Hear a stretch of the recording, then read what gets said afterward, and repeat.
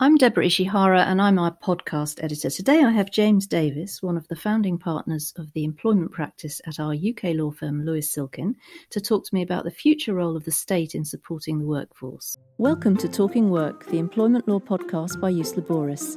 In each episode we invite a different guest to discuss what's happening in the world of work. If you're an HR professional of any kind, this podcast is for you. Governments around the world have been grappling with a lot of difficult questions during COVID, and some of the old norms around the role of the state might start to change more permanently. James has recently written an article for us on this, and it appears in our flagship publication, The Word, so I'm going to ask him some questions about it. Hello, James. Hi, Deborah. It's a pleasure to have you. So, James, we know that governments around the world have acted on an unprecedented scale to provide support for people during the pandemic. And we now also know that the pandemic has gone on a lot longer than we initially hoped. Do you think it will still be possible to go back to what we might describe as normal eventually? Well, I think people are referring to the world post-pandemic as the new normal, and I think in many ways it will probably resemble the old normal. I can see many of us embracing meals out with friends, evenings in a bar or cafe, foreign holidays, and probably cherishing them even more than we did before, having missed out on them for so long. However, I think some things are inevitably going to change. And I think the pandemic's going to have accelerated change that was there in any event. I think technological change will gather pace as organisations, see an opportunity to adapt to the world moving forward. I mean, we're all now much more used to online shopping than we were before, and whilst that was there pre-pandemic, it's a genie that can't be put back into the bottle, and the impact on that is going to have a big impact on many jobs.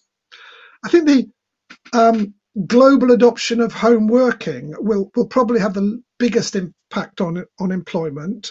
It does risk creating a two-tiered workforce: those of us who can work from home and those whose jobs mean that they can't work from home. Those who have worked from home, there are obviously challenges and issues for many people working from home, but I think many people have also experienced the benefits of commuting and more family time, and these are benefits that people are not going to want to give up completely. And the evidence so far is the office workers' future. The majority of people are going to be working part home, part in the office, maybe 2 or 3 days a week at home and 2 or 3 days a week in the office. That's certainly going to be the case at my firm. So what do you think will happen to city centres and suburbs? Will there be some sort of rearrangement in your view? Well, I think home working and video meetings will hit hard those city centre jobs that are dependent on masses of office-based workers in need of nourishment or other services on their doorstep, even if workers return part of their time to their offices. Those able to work from home, at least partially, will look locally for coffee shops and retail outlets that they used to visit close to their offices, and this will create new jobs in the suburbs and towns. Mm-hmm. And so now, from a managerial point of view, what sort of things will be more important or more challenging, do you think, in the new world than in the old? Well, I think one of the things that's come out of the home working and the pandemic is the importance of dealing with mental health, and I think that managing mental health will become core to health and safety obligations of employers as home working becomes much more the norm. I think, again, home working, another challenge is data security. That'll pose new challenges for employers in the world ahead. Then there are other issues. I mean, collective representation is much less straightforward, where people only ever encounter each other on Zoom calls or occasionally in the office. And I think we all miss the simple interaction with our colleagues who we used to meet at the workplace. Integrating new joiners to a team is a particularly difficult challenge. I'm conscious even within my team that we've had several people join since this time last year. And it's particularly challenging to join a team and never have met in person the people you're working with on a day-to-day basis. I think one of the implications of the hybrid model, one of the challenges for employers is going to be shifting the purpose of the office from one where people come, put their heads down and type away at their laptops all day, to one where the focus is much more on promoting the benefits of collaboration and team working. And now we get to the nub of your article. What about governments? What sort of questions will they have to grapple with going forward, first of all? Well, I think there's a huge range of challenges that are going to arise out of the the short and long term impact of the pandemic. And you see that a little bit in the responses that have come from governments during the last year. I mean, how will employers be able to discourage employers from making job cuts? The question of what support is appropriate for those who find themselves unemployed, and with the ever-changing workplace accelerated by the pandemic, how can governments encourage the development of skills appropriate for the jobs of the next decades? And then, in the increasingly competitive world that we live, and coming out of the pandemic, what level of job regulation and security will be appropriate? And with home working, what steps are going to be appropriate to regulate employment? Are employment laws enacted for an old normal still relevant for a new normal? Another challenge for governments. And again, governments borrowing at unprecedented levels raises and is already raising questions of how employers and employees and how income should properly be taxed moving forward. And finally, I think the question's going to be as to whether or not governments are going to look for international solutions to these problems, or whether they will retreat into domestic solutions. And things like a universal basic income has risen in the attention given to it has risen in recent months as we look to solutions to new problems. Okay, so there's a lot to think about there. Given all these challenges, do you expect governments to remain more interventionist than they've typically been in the past?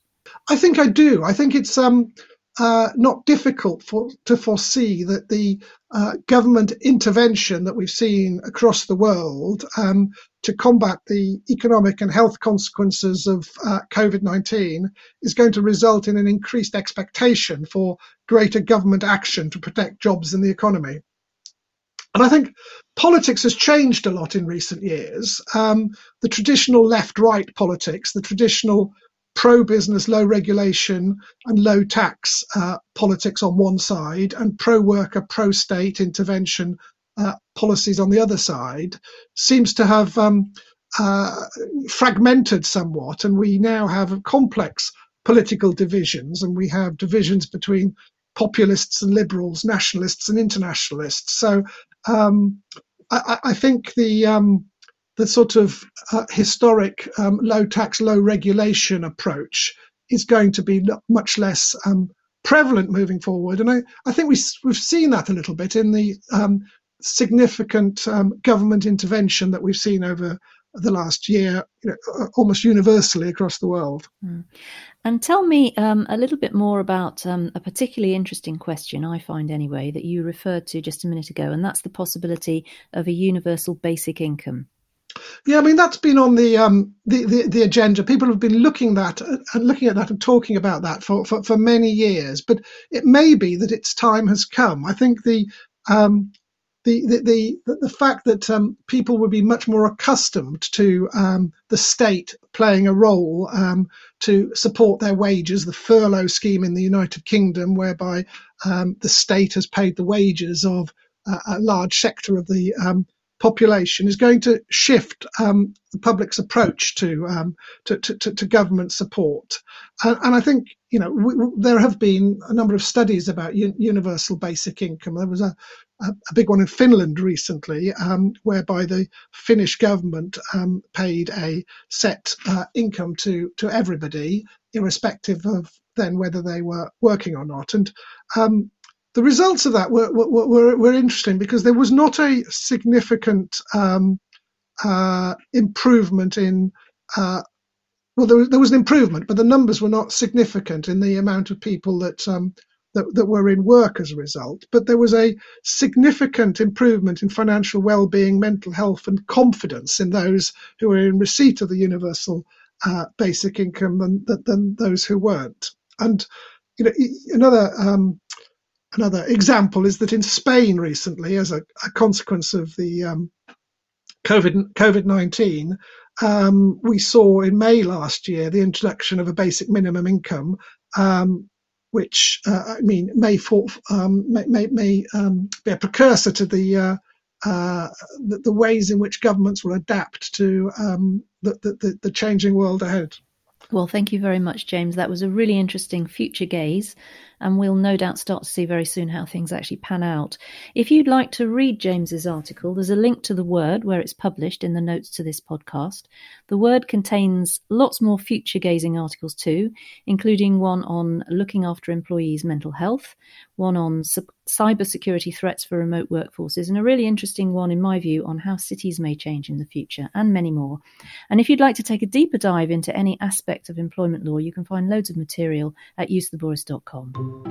That's it for this episode of Talking Work, but we'll be back very soon with more insights from our guests from around the world. If you've enjoyed this episode, don't forget to subscribe to the podcast. You can also visit uselaboris.com to access all our content, resources and tools.